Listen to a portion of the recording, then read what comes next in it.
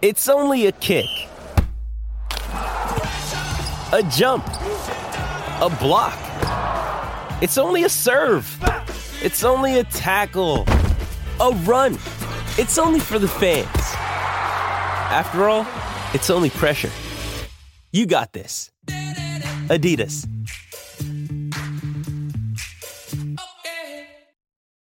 This episode is brought to you by Shopify. Whether you're selling a little or a lot, Shopify helps you do your thing, however you cha-ching. From the launch your online shop stage, all the way to the we just hit 1 million orders stage. No matter what stage you're in, Shopify's there to help you grow.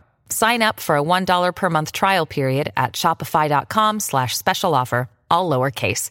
That's shopify.com/special offer. This podcast episode is brought to you by Coors Light. These days, everything is go, go, go. It's nonstop hustle all the time. Work, friends, family, expect you to be on 24/7. Well, sometimes you just need to reach for a Coors Light because it's made to chill.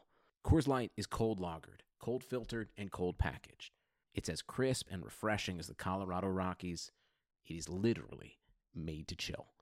Coors Light is the one I choose when I need to unwind. So when you want to hit reset, reach for the beer that's made to chill. Get Coors Light in the new look delivered straight to your door with Drizzly or Instacart. Celebrate responsibly. Coors Brewing Company, Golden, Colorado. Our homes today are like little cities full of different interneting boroughs, like the entertainment district in the living room or the virtual fitness center in the garage. And Xfinity Internet keeps it all running smoothly with reliable speed to power all your devices at once. You get coverage around town, from the financial district home office to the spa. Xfinity Internet keeps your little city humming with reliable speed and coverage. Now that's simple, easy, awesome. Find great offers and value today from Xfinity. Go online or call 1-800-XFINITY to learn more. Restrictions apply.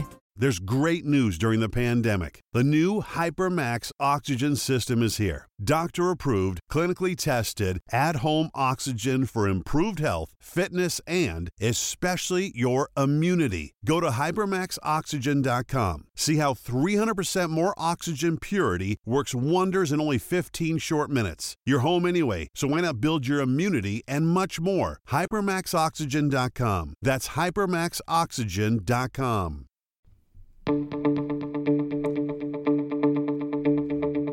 This is the Cubs-related podcast presented by CubsInsider.com. My name is Corey. I am joined, as always, by Brendan, and we are coming to you on a Sunday. And, guys, it's those damn Cincinnati Reds again.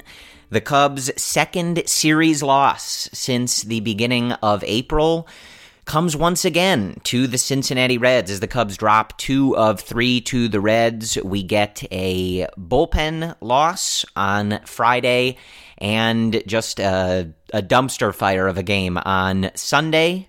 Sandwiched in there is a Cubs win on Saturday. So we will break down those 3 games. We'll probably talk a little bit more about the bullpen, how Yu Darvish fared on Saturday, and a little bit of everything in between. But Brendan, the first thing I wanted to ask you, it just relates to this Red series, is where does, again, as I always say, as Pat Hughes pronounces his name, Eugenio Suarez, where does he rank right now on your Cubs killer list? Like, just of guys in the league right now in 2019. You can compare him to like all-time Cub killers if you want to take this conversation super dark right off the gate.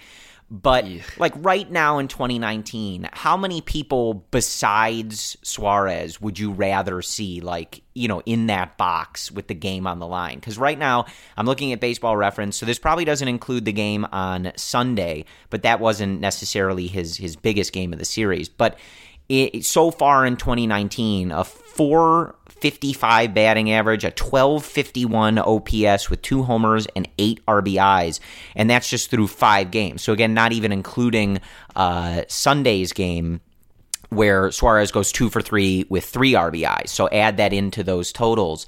It just seems like he's pretty near the top of that list in terms of like, oh, God, this guy again. there's a few guys currently in the league right now that are kind of in that tier, not to that degree. We can think of, Billy Hamilton when he was with the Reds, at current guys like Hernan Perez with Milwaukee. Ryan Braun. Even Orlando Arcia with Milwaukee. Right. There's those characters out there that seem to only do well against the Cubs. I mean, going back even to those early 2000s Reds teams, the mid-2000s Reds teams, I'm not going to put him in that tier as Austin Kearns yet, which, by the way, before Corey and I got on here, there was a good 20-minute convo about reminiscing about Austin Kearns there and all the trauma that guy supplied us in our youth. I don't think I'll ever forget the 2004 Cincinnati Reds, Brendan. That's just one of those oddities of it's just growing up a Cubs fan. It's such an awful, random thing to remember, but I know way too much about the 2004 Cincinnati Reds. Yeah, I mean, just looking at this list right now, you guys, you have Russell Branyan, Sean Casey, Willie Mo Pena, Austin Kearns. It's crazy to see all these names on there, and they weren't even that great during that era. It just always seemed that they killed the Cubs for whatever reason. So it's,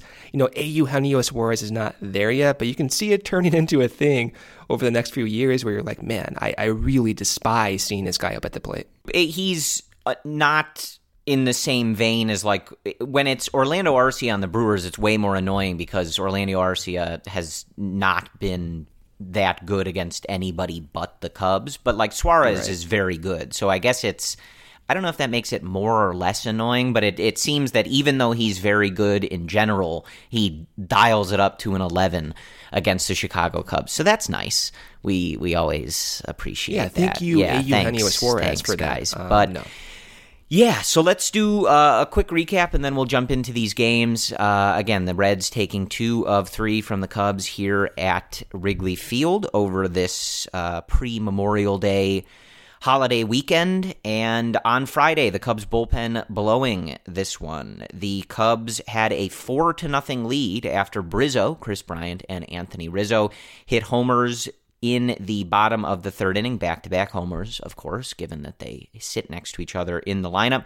So the Cubs led 4-0. That lead is erased by the top of the 7th on a Jesse Winker double. The Cubs would regain the lead on a Wilson Contreras pinch hit RBI single.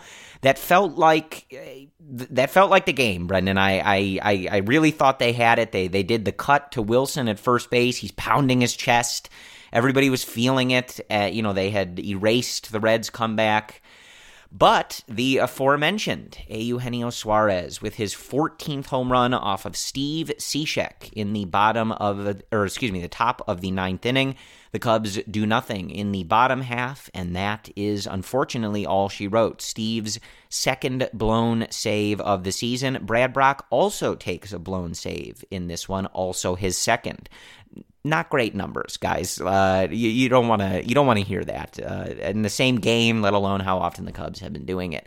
So the Reds steal that one on Friday, 6-5. On Saturday, it was a windy, warm day at Wrigley Field, and both teams taking full advantage of that. The Cubs getting home runs in this one from Albert Almora Jr., Addison Russell, and Jason Hayward pacing the offense, and the game-winning hit after Derek Dietrich tied the game with his 13th homer of the year in the top of the 8th at 6-6 comes from David Bodie. He rips an RBI double into the left center gap to score Almora. Kyle Schwarber would follow with a sacrifice fly to make it 8-6, and the Cubs would hold it there, and they would hold it with Tyler Chatwood, Brendan, getting the save. He gives up 2 hits in an inning of work, but no walks, no strikeouts. His season ERA now at 2.76. Another good showing from Tyler Chatwood there. Yu Darvish was the starter on Saturday. We will certainly be talking about him. He goes 7 innings, allowing 12 hits, 6 earned runs, 2 walks, and 5 strikeouts. He gives up 3 home runs. He did go into the 8th inning, but was greeted with the aforementioned Derek Dietrich home run and taken out after that. He throws a total of 108 pitches. He did throw 82 strikes, so certainly that's got to be his highest rate of strikes thrown in a game. But perhaps the wrong day to be pitching to contact, but we'll get into that a little more. Again, the Cubs winning this one 8-6 on Saturday, and on Sunday it was a slop fest. I don't really have that much to recap in this one for you. Wilson Contreras hitting his 12th home run, Javi Baez hitting his 13th home run, the main things of note for the Cubs. On offense, Jose Quintana was the starter in this one. He falls to 4-4 with a loss, 5 1/3, 12 hits. Two days in a row, Brendan, with 12 hits against the starter. Similarly, in that last episode, I said a couple offensive stat lines. That'll play. This will not. I'm going out on a limb there. 12 hits, 2 straight days for your starting pitchers. Not going to play over the long run. He gives up 5 earned, 6 total runs. He walks 1 and strikes out 2. His ERA drops back to 3.73 on the season. Carl Edwards came in relief. He has another bad outing, allowing a run on a wild pitch. He walks 1, gives up a hit in an inning and a third. Victor Caratini making his appearance in the bullpen. When we were talking about bullpen adjustments, Brendan, I don't think that's what we had in mind, but I respect they're the effort, though. They're trying things. Here. Yeah, they are throwing the kitchen sink at the bullpen problem, and Victor getting a shot. He was sitting 65, so again, I don't think that's going to play. A couple things in this game that I just don't think are going to play in the long run, but we'll see. The Reds win this one 10-2. I am going to safely assume you guys do not care how the Reds scored those 10 runs, so I'm going to spare you that. The Cubs do make 2 errors in this one, and unfortunately, they get 8 hits in this one, Brendan. They leave 9 men on base, but just, obviously 10 runs is a bit too much to overcome. So that is your series, Brendan, and unfortunately, the main bit of news in this one that is important to read here is that Chris Bryant and Jason Hayward collide on a ball in center field. Didn't look like the most gruesome affair, especially, unfortunately, compared to past instances that we've seen with this group of Cubs in the outfield. But he does leave the game. He is currently being evaluated. They are thinking about whether he'll make this trip to Houston with the team tonight on the flight. So we'll just sort of have to see where it is. Again, it didn't look like, major impact or anything to his head, but they do bump into each other. Chris leaves the game. Hopefully it ends up just being precautionary and he's all right.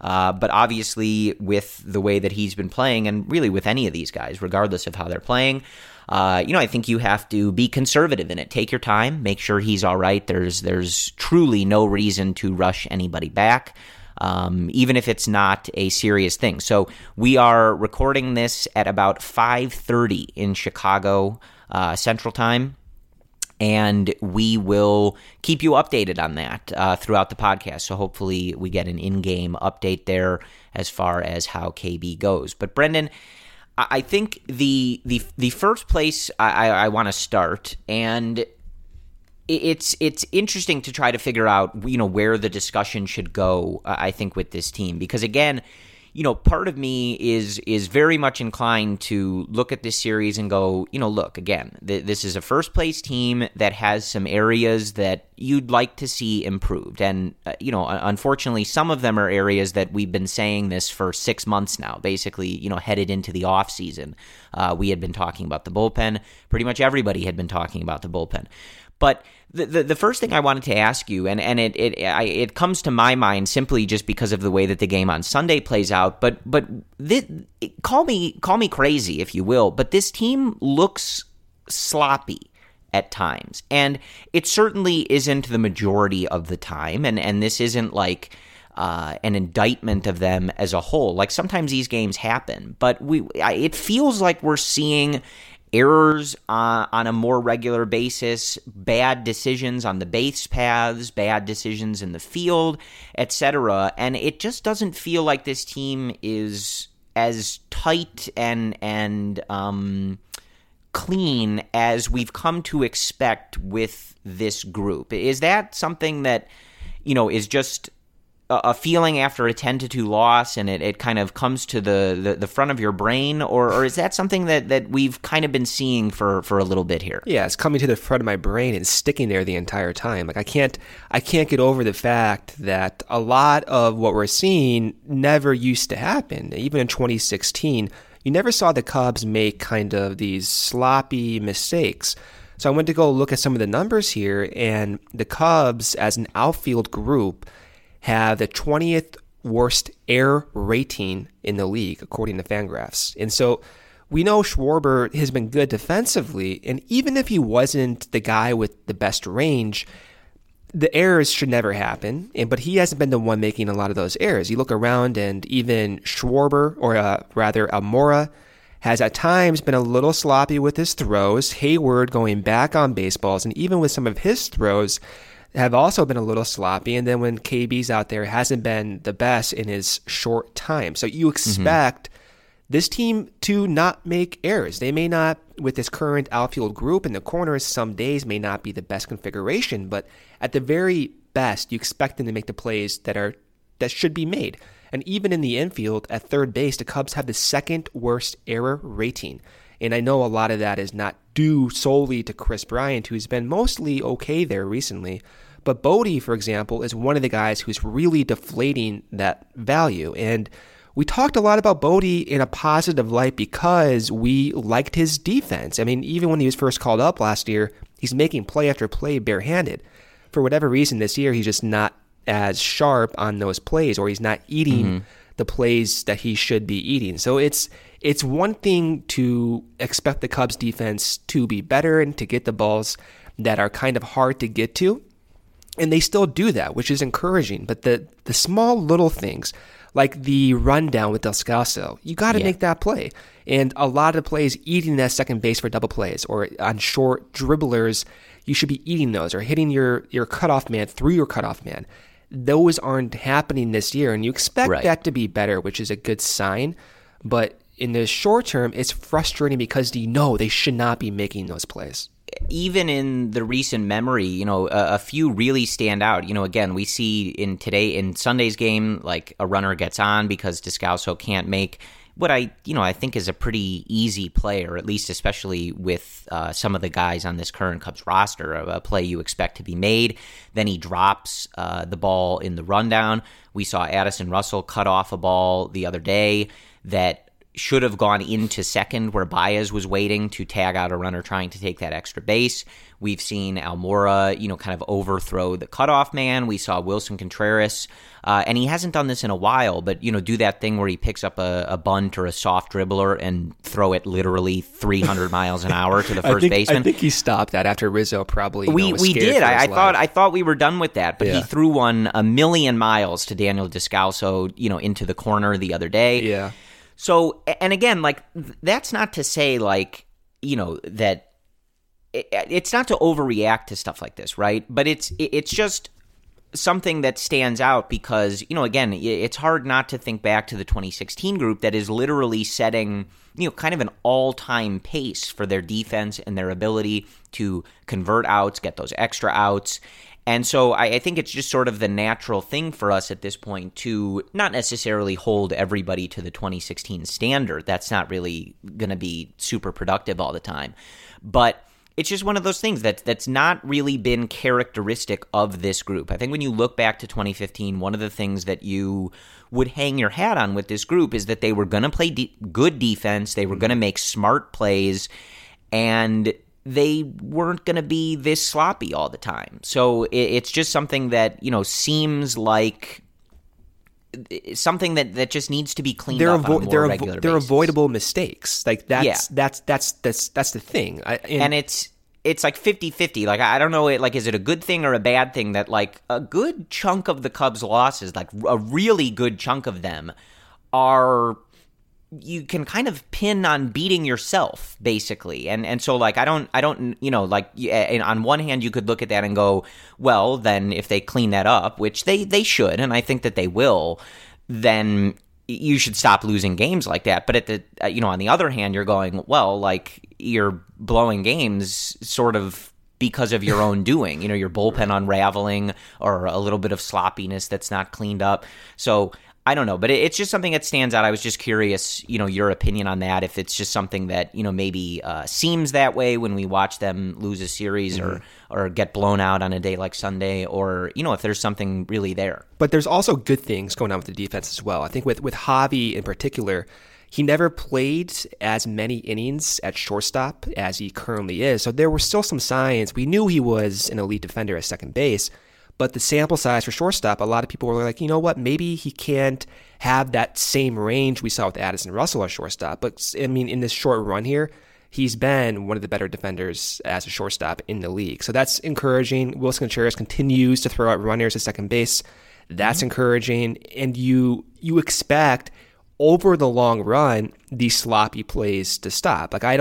And Almora is like an instinctual defender. He's a very smart, in-tune defender. You don't expect him to make those dumb, overthrows that he's been doing a few times recently. You expect that to be cleaned up.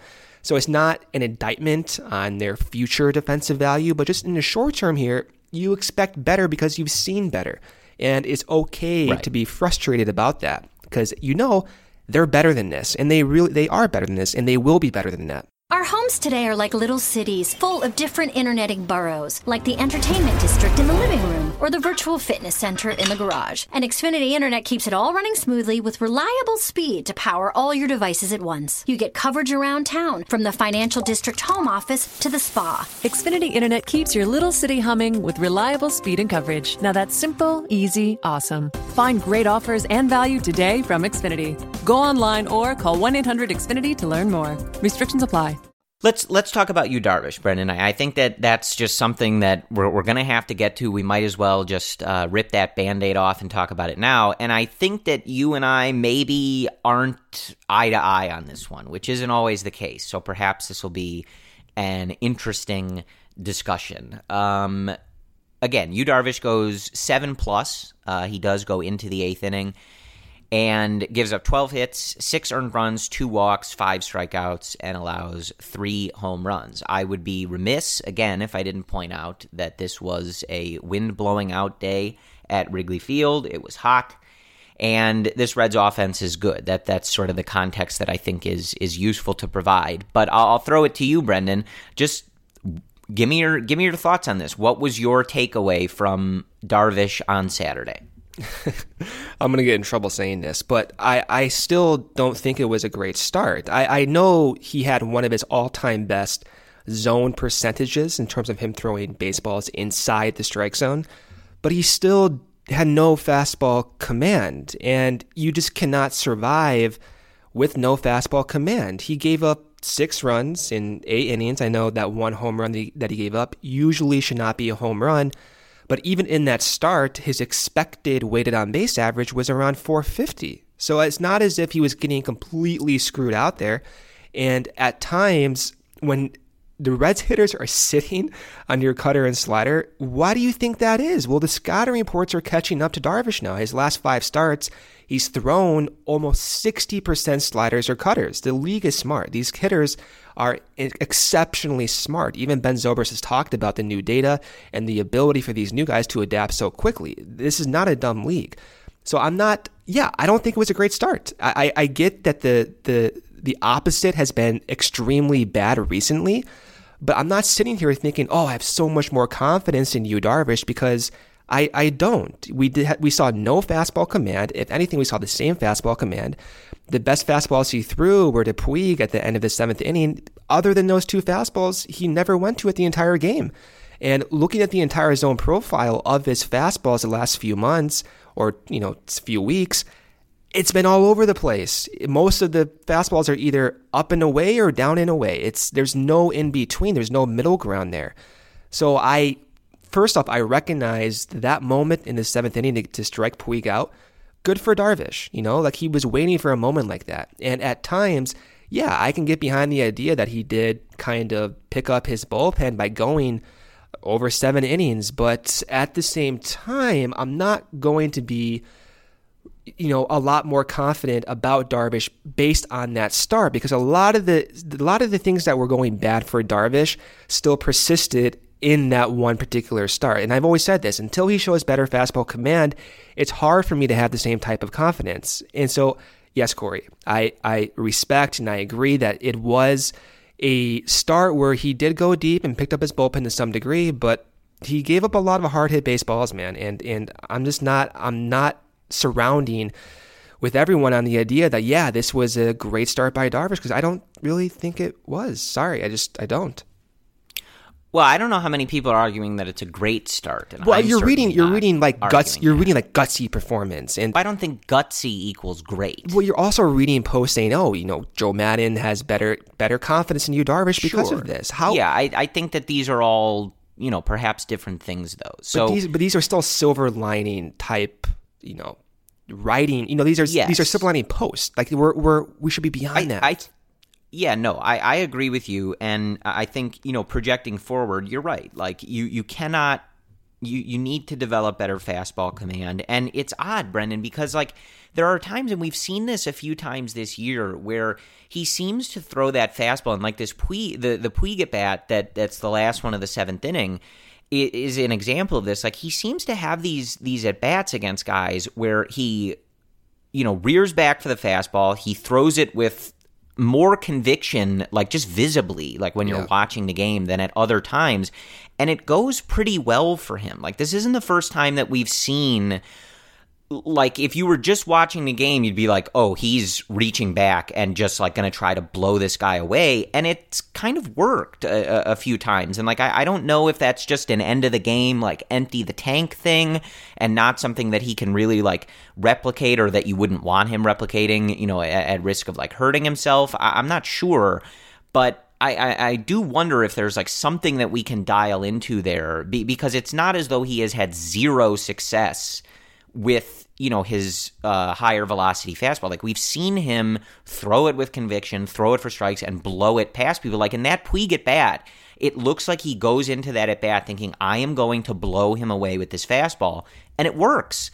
And so then you're looking at that going like, okay, like let's spread this around a little bit and not throw slider, cutter, slider to every other hitter. Again, look, he gave up 6 earned runs and 12 hits. I'm not going to, like, there's no universe in which I'm going to say, oh, yeah, it was a great start. To me, though, like, I want to look at starts in the context of, like, the game that they're playing and that day. And I do think that, you need to credit him for going 7 innings. He shouldn't have been out there in the 8th inning. That's not something that you can control. He shouldn't have been out there to give up the tying home run to Dietrich. That Puig point should have been the punctuation mark on the start for him. I thought that was obvious. But, I don't want to turn this into a Joe Madden pitching decision thing. But, he goes deep in the game. He threw more strikes, and I think that Barnhart home run, like probably not a home run on most days. And again, like both teams playing in the same conditions. I'm not here to offer up excuses. It wasn't a great start. And I agree with you, Brendan, that like if we're projecting forward, you still need to see certain things change. You still need to see certain things happen for him to really inspire confidence going forward. But for me, like he went 7 innings. He prevented Joe from having to dip into a not good, overused bullpen at the moment, and had he not gone back out there in the 8th, which again I don't think is his fault, the Cubs were in a position to win that game with him exiting off the mound. He would have been in line for the win, and I see some value in at least acknowledging that. I guess that's like where I land on this. Like, no, it wasn't a great start. Like you give up 12 hits and 6 earned runs. Like, you can find as many silver linings as you want. It doesn't mean it's a great start.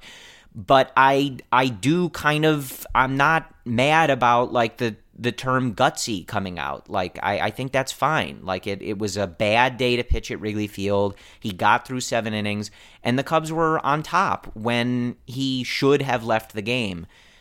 It is what it is. Like, I think at this point, this is the conversation like every other start around him. Like, we have one that like trends in the right direction. I thought he deserved a better overall line on Monday when he faced Arrieta. And, then we're right back to trying to pick apart, what parts of a 5-6 run affair we want to focus on. So it just is kind of the way it is. I wish it were different, and I hope that it starts to be different. But again, you're right. I agree with you on that. We're going to have to see certain adjustments get made, and you're going to have to see certain things in terms of these pitching peripherals, before you can really say yeah, I believe long term that this is kind of a turning point or coming around the corner, whatever you want to say. But people do look at it as that. And I'm not going to throw up specific names here or whatever, but I do read that, and you think, okay, well, he threw 75% strikes, whatever it was. Going forward, if you minimize the hard contact, that's going to be good for you. But the reason he's not throwing so many balls is because he's not throwing the damn fastball, right? So that's one reason why he's throwing more strikes, and it's fine in the short term, but the league is going to adjust. And the Reds put up 6 runs because they knew going in this is what was happening. I mean, a lot of the home runs and hard hit balls were based on those cutters. And they're sitting on that. Even JD during the broadcast was like, yeah, these Reds guys are sitting on that breaking pitch because he is throwing this 60 times per game. So and, and especially, too, again, I said this when I was reading the stat line, against this lineup, in these conditions, the strike ratio that he throws in this game is more what you would want to see from him on the opposite day at Wrigley Field, right? When the wind is blowing in, throw as many strikes as you can. Pump that slider over, let him hit fly balls that die at the warning track. This is the wrong lineup and the wrong day for this.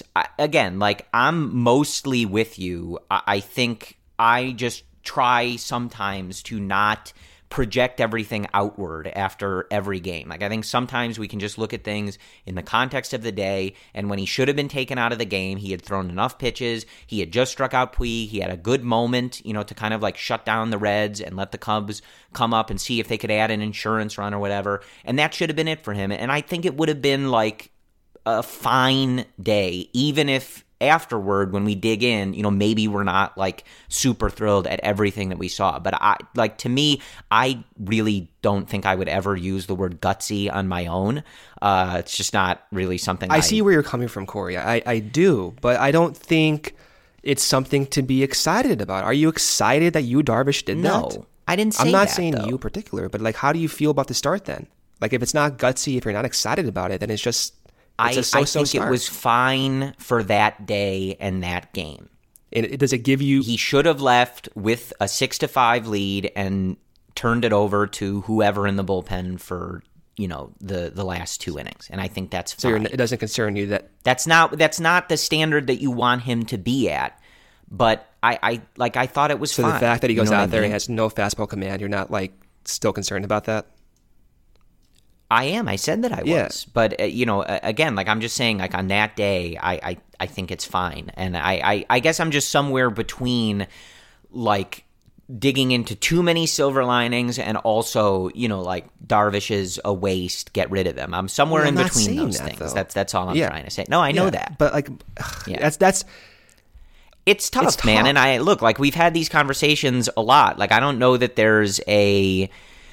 final takeaway that's going to be really super satisfying for everyone. But regardless, I think that one takeaway is it's, not good enough and not where you want him to be relative to his contract, which, isn't always something that you want to bring up, but it's relevant at least. And, just where this rotation sort of needs him to be. Again, we can't just sit here and rely on 2 35-year-old lefties in Lester and Hamels, to just never age and never slow down or anything like that. You're kind of going to need you to step up into that upper tier of the rotation at some point. So I understand, obviously, looking at this line, it's not super thrilling. But let's talk about something else, because I don't think we're gonna land on a real conclusion here. I don't know that there is one. It's every start from you has sort of been different. There's some starts where he's throwing too many strikes, he's throwing too many balls, he's walking too many guys, giving up too much contact, too many fly balls, not enough fly balls. It's all over the place, man. I don't know. So it just sort of is what it is at this point. But I do want to get back to the bullpen. And we see a couple of moves. So Dylan Maples comes back up. Tim Collins comes back up. Mark Zagunis is no longer on the team. I'm sure many of you will really miss Mark's vast contributions to the 2019 Cubs in the very serious playing time that he was allotted in his time up here. But he has been sent down to AAA along with James Norwood, and for at least the time being, Dylan Maples and Tim Collins back up. Maples gets into the game on Saturday. He looked very good in that game. He walked one, but he struck out one in 2/3 of an inning. He actually picks up the win in that game. But it's just tough, Brendan, because again, we came into this offseason and went through the offseason, went into spring training and into the beginning of the season with this kind of circled as the main area of concern for this team in so much as there was one, right? Even amongst you and I, who were rather confident in this team's ability and long-term projection.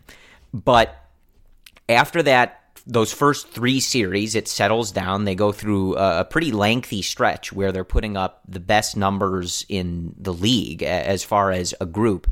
And recently, we're kind of coming back down to earth. So we know that when you look at someone, the name that, for better or worse, is popping up relentlessly is Craig Kimbrell. We know that the draft is approaching, and once that draft is over, you no longer have to give up the pick because he's on the qualifying offer. So that time period is certainly rapidly approaching and one to keep an eye on. But let's look back at this bullpen and just see where we're at, because you have a couple moves made this weekend to kind of shift things around. But you look at Friday's game again. Brad Brock comes in relief of Kyle Hendricks. He throws an inning and 2/3. He gives up 4 hits, an earned run, a walk. He strikes out 3, but he does get tagged with a blown save because of the run that he gives up. And then Steve Cishek comes in and blows that save. And, pretty obvious. We've gone through this. We've seen this movie with Steve in particular before, where he's being used a lot. And so not only do you have him come in on Friday, and I think even after the game, Madden might have admitted that he didn't have a full tank. And I bring that up to relate it to Darvish on Saturday, who gets sent back out for that 8th inning. And I think a lot of us were surprised, but especially on a day where you're trying to be careful of who you're bringing in there and the contact you're allowing, because it's one of those days at Wrigley Field. But I think that speaks to Joe's confidence, and I think some of these guys were unavailable. You've had some long games lately. You have 4 of these guys get into the game on Friday, but I do think that Joe putting you back out there, especially after that Puig moment, was that feel-good moment, even in a start that we just heavily debated. That was your exclamation point on the day, in so much as you could have one.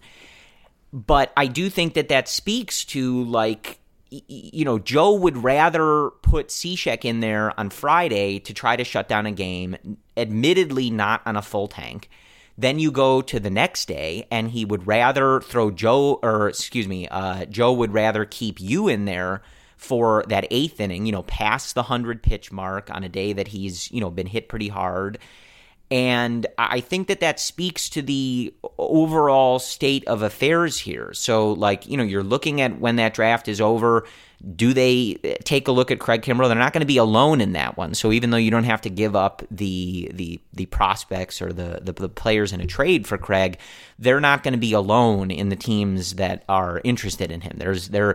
I know we all think the Cubs bullpen is bad, but they are definitely not alone in terms of blowing games and having a bad bullpen.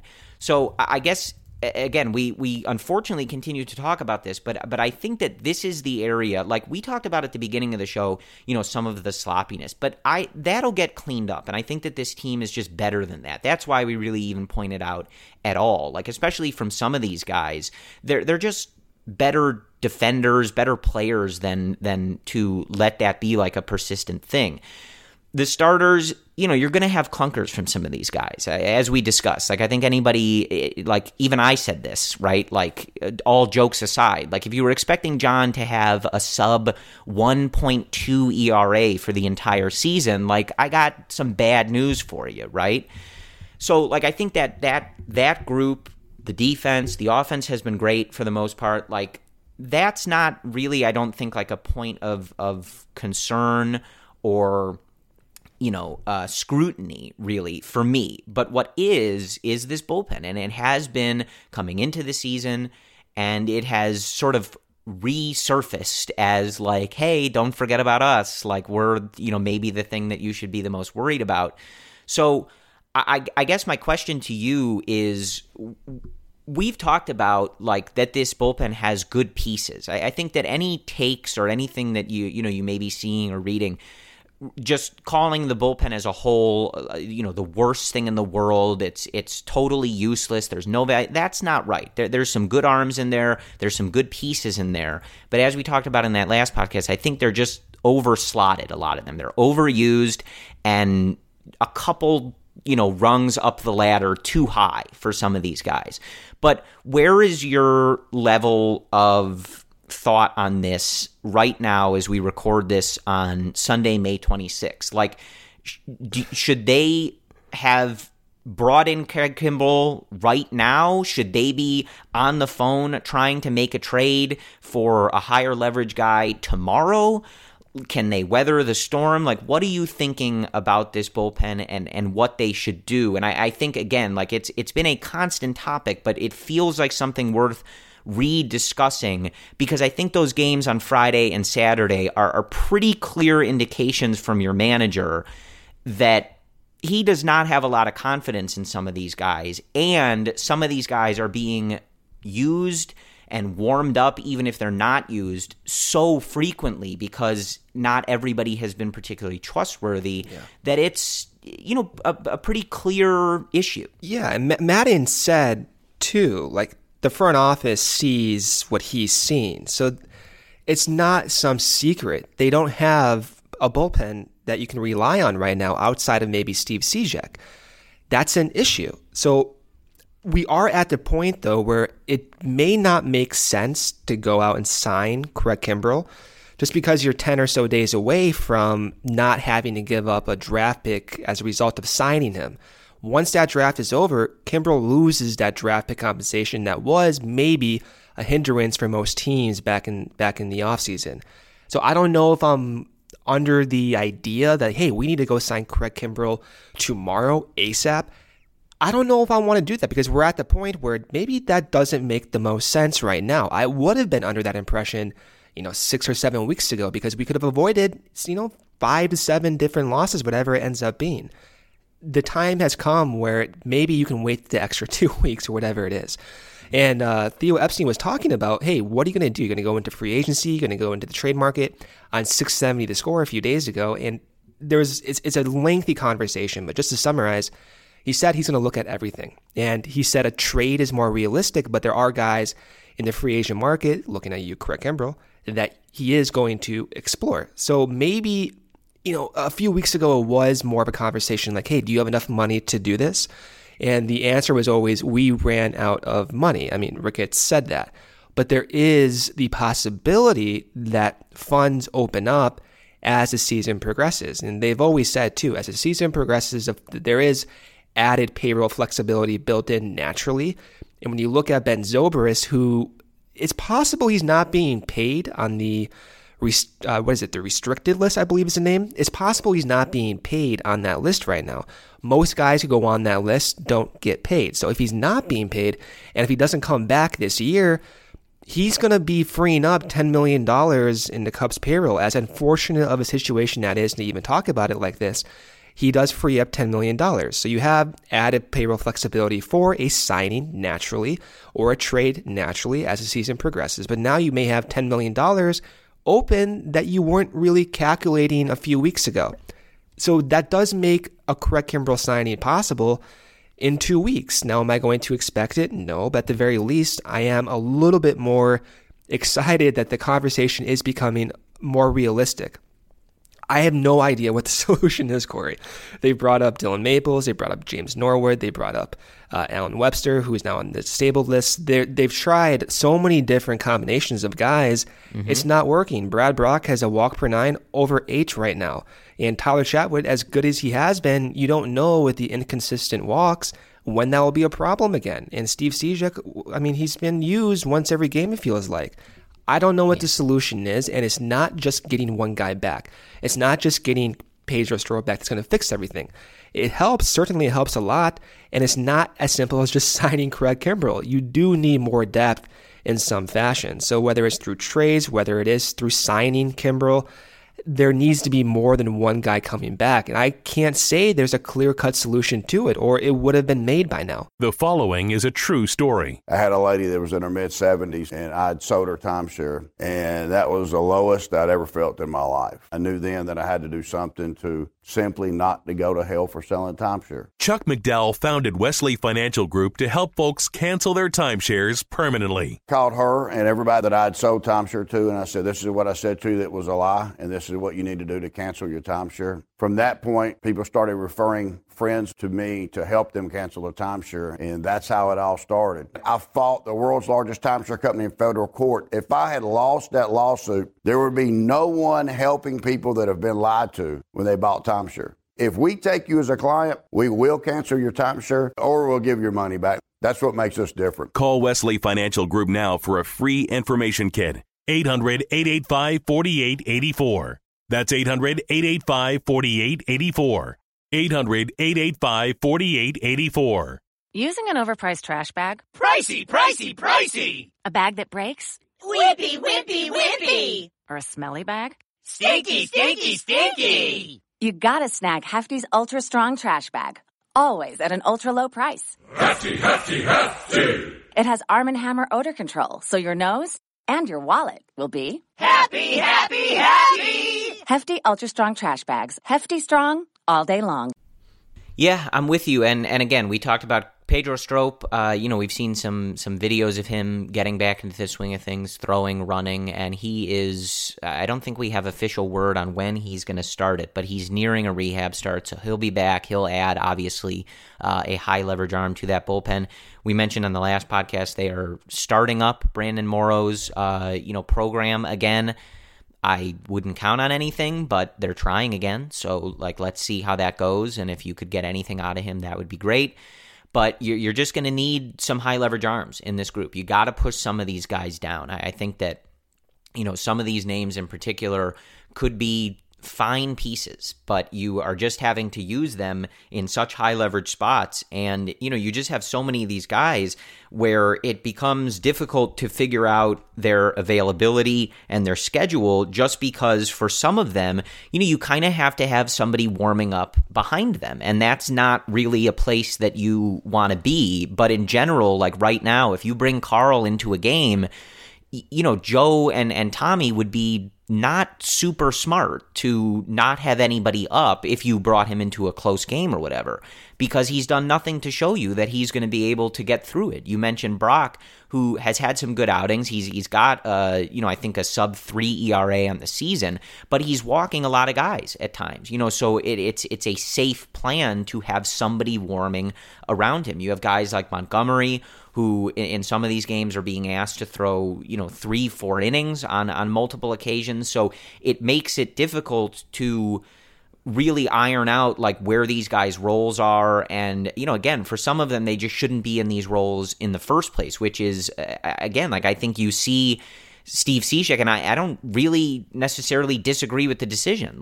You see him pitch on Friday, and afterward, Joe admitting, I don't think he had a full tank.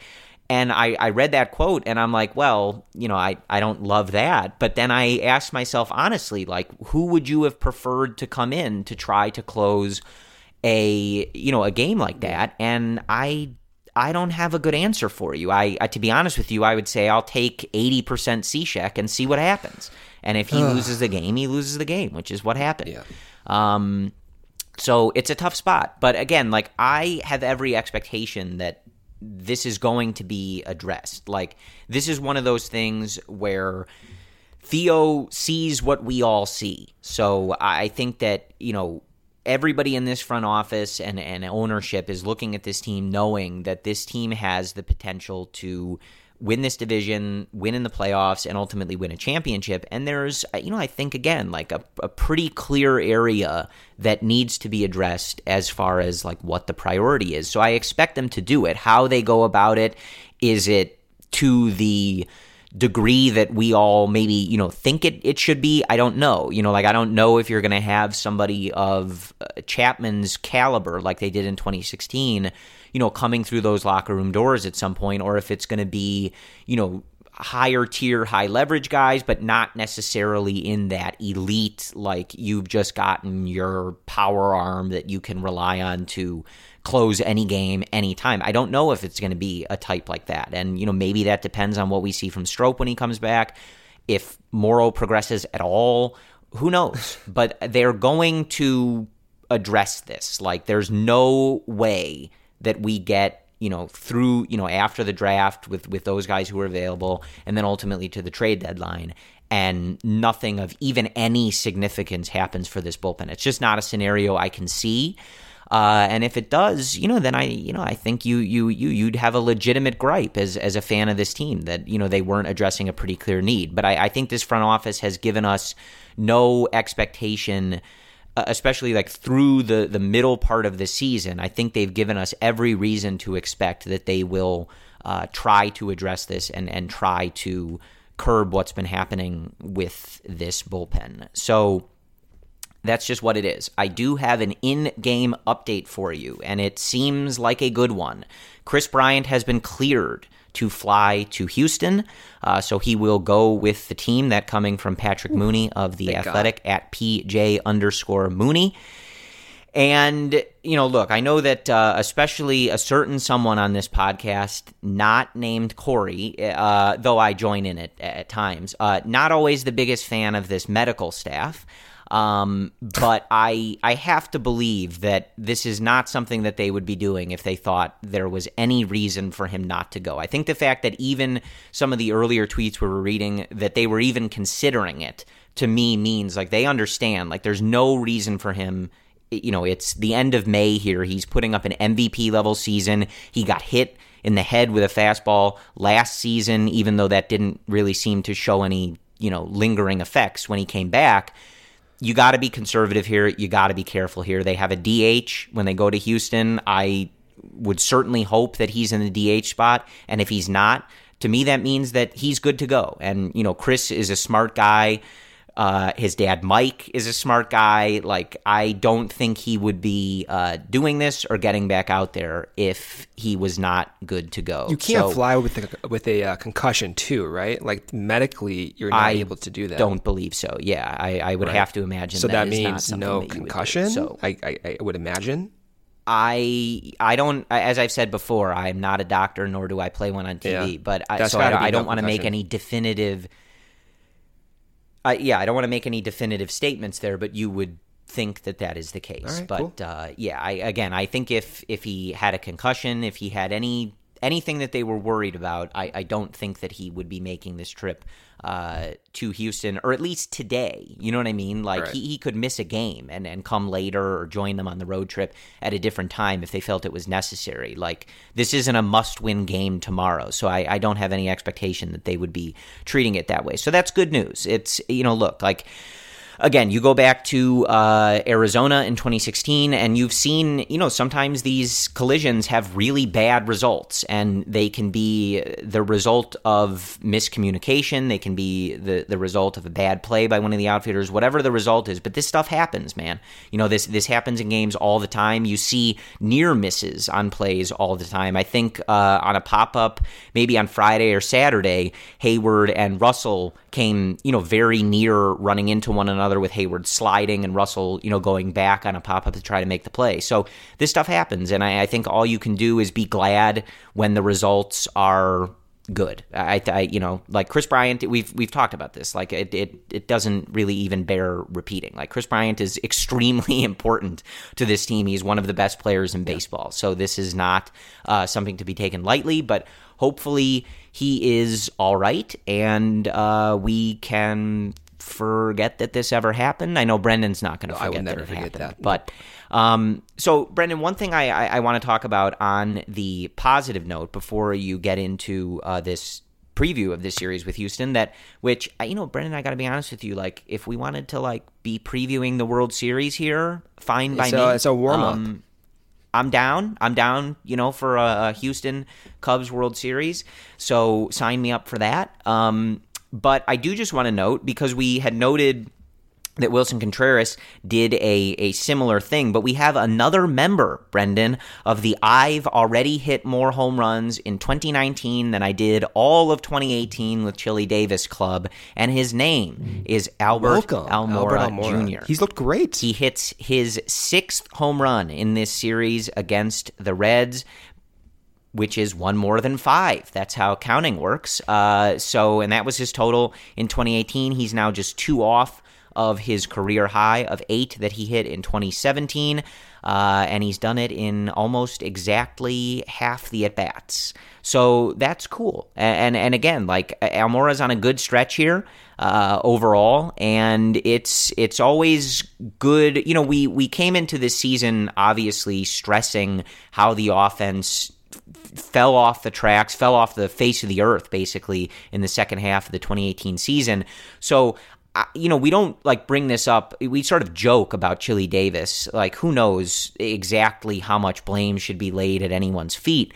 But I do think it's important to point these things out, because that was a disaster of how the 2018 season ended. And again, similar to the way that we talk about the bullpen right now, like, a really clear area like that, this is what is failing right now in 2018. Like, it was the offense, it was the shutouts, the one-run games, and just the inability to score big runs on a consistent basis. So I do think it's worth pointing out, like, we've got multiple guys who are putting up better seasons already, especially just in terms of power.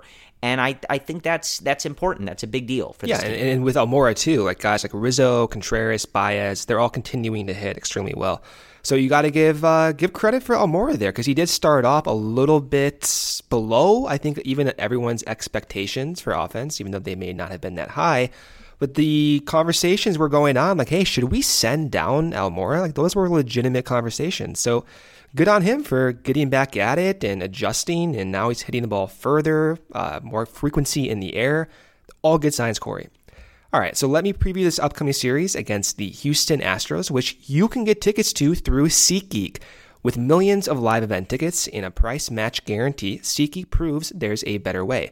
Search sports, live music, comedy, and more. SeatGeek has the tickets you're looking for all in one place. Why is SeatGeek better than the rest? It's just a better process. SeatGeek pulls together millions of tickets from all over the web. It breaks down the details in the process. So green dots mean good deals, red dots mean overpriced deals on their very easy to use interactive map. And as we said, every purchase is fully guaranteed, so you can shop for tickets with confidence. I always use the SeatGeek app on my phone, no matter what event, baseball, football, basketball, concerts. I use it. I get my tickets within 15 minutes, not even. I can send them off to my friends. It's an extremely easy to use process. Best of all, our listeners, you guys get $10 off your first SeatGeek purchase. All you need to do is use our promo code. Download the SeatGeek app and use promo code CubsRelated for $10 off your first purchase. That's promo code CubsRelated for $10 off your first purchase. Okay, so the Cubs will travel to Houston with Chris Bryant on their flight. First game is Monday, so you're probably listening to this right now. The game starts at 1:10 p.m. Central, so set your alarm there. Cole Hamels will take the mound for the Cubs, who's 4-0 with a 3.38 ERA. Garrett Cole will take the mound for the Astros, who's 4-5 with a 4.11 ERA. Of course, you remember Garrett Cole from that wild card game when the Cubs beat him up. A very familiar face to many Cubs hitters. On Tuesday, the Cubs will play a night game in Houston. John Lester will take the mound, 3-3 with a 2.68 ERA. He'll face Corbin Martin for the Astros, 1-1 with a 4.97 ERA. Lester looking to rebound after 2 not-so-good starts. Jordan Bashton noted that his cutter has been getting hit harder than usual, so just looking for John to tighten things back up. And then to finish off the 3-game set, on Wednesday, another 7:10 p.m. Central start time. Kyle Hendricks takes the mound for the Cubs, 4-4 with a nice 3.34 ERA.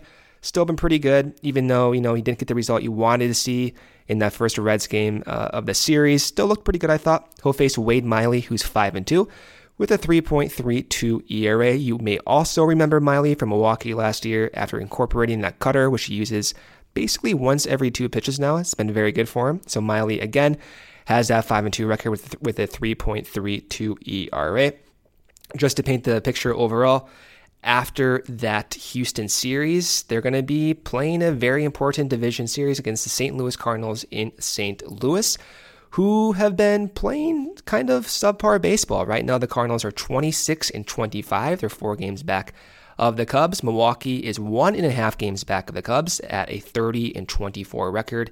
And then Pittsburgh, who's been playing well recently, is at 500 at 25-25, 4.5 games back. And the Reds now 24-28, 6.5 games back of the Cubs, who stand at 30-21. So that's the lay of the land there. You hope Chris Bryant can get right back in that lineup if he's able. Look for him to be DHing perhaps, to give him a day off. And still monitoring that leadoff position, I think. Kyle Schwarber's been playing almost every day, which has been fun to watch. Maybe he's going to ink down that slot going forward. Other than that, I would like to see Lester, rebound and get back on track, but you just really hope that bullpen doesn't get overworked again with Cishek pitching, what seems like every other day. So those are my hot topics. Corey, what do you got? Well, this will be interesting, man. This is a tough team. This Houston team, they are no joke. They are loaded. And this will be a test for these pitchers. I think, especially you look at Lester and Hamels, this is a dangerous ballpark, man. This is a dangerous ballpark and a very dangerous lineup. And I look forward to the Cubs hitters being able to hit there. Javi, Wilson, KB, hopefully being able to, go for that short porch and left. Man, Javi's only swinging for fly balls in this series, right? With that short porch with the way he hits, he could hit 10 home runs in these games. He could probably bunt the ball out. Yeah, right. So, I look forward to that. I look forward to Rizzo hopefully wearing out that, short fence in right. It's a great ballpark to see some of these guys hit, for the Cubs. So I look forward to that, but I'm being honest. I'm not looking forward to our pitching staff having to deal with this. Astros lineup is loaded, and it's a small ballpark, man. So, some of these games where we've seen them not have their best command, or walk too many guys, I think it's sort of those two things for Lester and Hamels for me that'll be interesting to watch. Hamels has not had his best command. He's run up high pitch counts. He's walked more than I think he would like. Even though I don't think, I've said before, I don't think a lot of those missed pitches are necessarily bad pitches, but when guys aren't chasing at them, that's just sort of the result. Yeah. And, Lester's going to have better command. The command, as he spoke about in his post-game interview the last time, it felt off. He didn't feel right, didn't feel like he had the good command. This is a lineup and a ballpark where you're not going to be able to get away with that for sure. So it'll be interesting to watch. It's again, I said a World Series preview for a reason. This Houston team certainly has to be in that conversation if you were going to pick who would end up there now. And I think it's always fun to see the Cubs against these teams, because I think that we talk about, the bullpen issues or whatever. We talk about some of this stuff all the time, and it's interesting, when you get to see it go up against a really solid squad, and I think if you saw some big performances out of these starters or out of some of these guys out of this bullpen, there's not really a situation where you would feel better about it than if they're able to, come in and dial things up and perform against this Houston Astros team. So I think it's always fun when you get these kind of litmus test games. Like I think when you look at that series the Cubs played with the Dodgers at Wrigley Field, like we can freak out. I don't think we freaked out today, but we can be angry about a series that they lose with the Reds. The second time in a row they played the Reds and dropped 2 out of 3.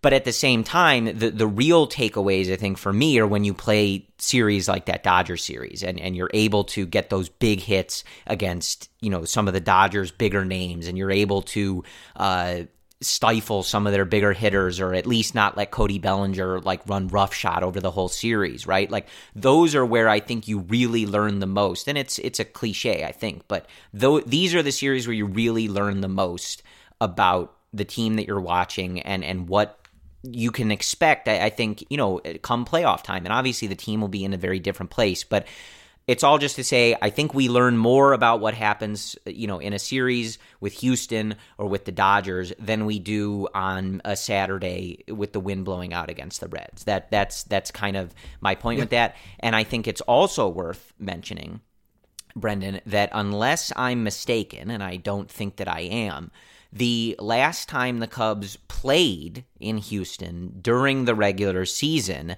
they did go on to win the World Series. The World Series, yeah, correct. I don't know if those things are tied together, if we can just automatically assume that this is how it works. But we have that sample of this group plays in Houston, they go on to win the World Series. That simple. So I say we just I say we keep it that simple. Just stick with that. The Cubs still haven't lost a series since that April 5th series in Milwaukee. As long as you just pretend the Cincinnati Reds don't exist and that none of these 6 games, the series in Cincinnati and the one here at Wrigley Field, you just pretend it didn't happen. And the Cubs have still not lost a series since early April. So I think that's the right mindset to go with. Would anybody really care if we just pretended that the Cincinnati Reds weren't a real thing? I don't think so, I think we can get away with that. But I think that's all we have for you for this episode. We thank you guys, as always, for joining us. We will come to you after the Cubs finish up their World Series preview with the Houston Astros in Houston. So we'll talk to you guys soon. Our homes today are like little cities full of different interneting boroughs, like the entertainment district in the living room or the virtual fitness center in the garage. And Xfinity Internet keeps it all running smoothly with reliable speed to power all your devices at once. You get coverage around town, from the financial district home office to the spa. Xfinity Internet keeps your little city humming with reliable speed and coverage. Now that's simple, easy, awesome. Find great offers and value today from Xfinity. Go online or call 1-800-XFINITY to learn more. Restrictions apply. Thanks as always, and go Cubs. Keep your whole home running like clockwork, from the office to the game room with Xfinity Internet. You'll get the best in-home Wi-Fi experience with reliable speed and coverage. Now that's simple, easy, awesome. Go online or call 1-800-XFINITY today to learn more. Restrictions apply. Kaiser is off the chain. Everything is in one place for you. Your x-ray will be done there. The doctor will see you there. The labs are there for you. And then the nurses that work with you at Kaiser, they make you feel so at home. They're there to meet your needs. I would not be alive today if I had not had Kaiser Permanente. I feel really, really great knowing there's a place that I can go to make sure that I can maintain good health on a regular basis. Every medical case is unique. Kaiser Foundation Health Plan, Mid-Atlantic States, 2101 East Jefferson Street, Rockville, Maryland, 20852. Our homes today are like little cities full of different interneting boroughs, like the entertainment district in the living room or the virtual fitness center in the garage. And Xfinity Internet keeps it all running smoothly with reliable speed to power all your devices at once. You get coverage around town, from the financial district home office to the spa. Xfinity Internet keeps your little city humming with reliable speed and coverage. Now that's simple, easy, awesome. Find great offers and value today from Xfinity. Go online or call 1-800-XFINITY to learn more. Restrictions apply. Kaiser is off the chain. Everything is in one place for you. Your x-ray will be done there. The doctor will see you there. The labs are there for you. And then the nurses that work with you at Kaiser, they make you feel so at home. They're there to meet your needs. I would not be alive today if I had not had Kaiser Permanente. I feel really, really great knowing there's a place that I can go to make sure that I can maintain good health on a regular basis. Every medical case is unique. Kaiser Foundation Health Plan, Mid-Atlantic States, 2101 East Jefferson Street, Rockville, Maryland, 20852. Sugar Ray Leonard, Roberto Duran, Marvelous Marvin Hagler, and Thomas Hearns. Legends, whose four-way rivalry defined one of the greatest eras in boxing history. Relive their decade of dominance in the new Showtime sports documentary, The Kings, a 4-part series premiering Sunday, June 6th, only on Showtime.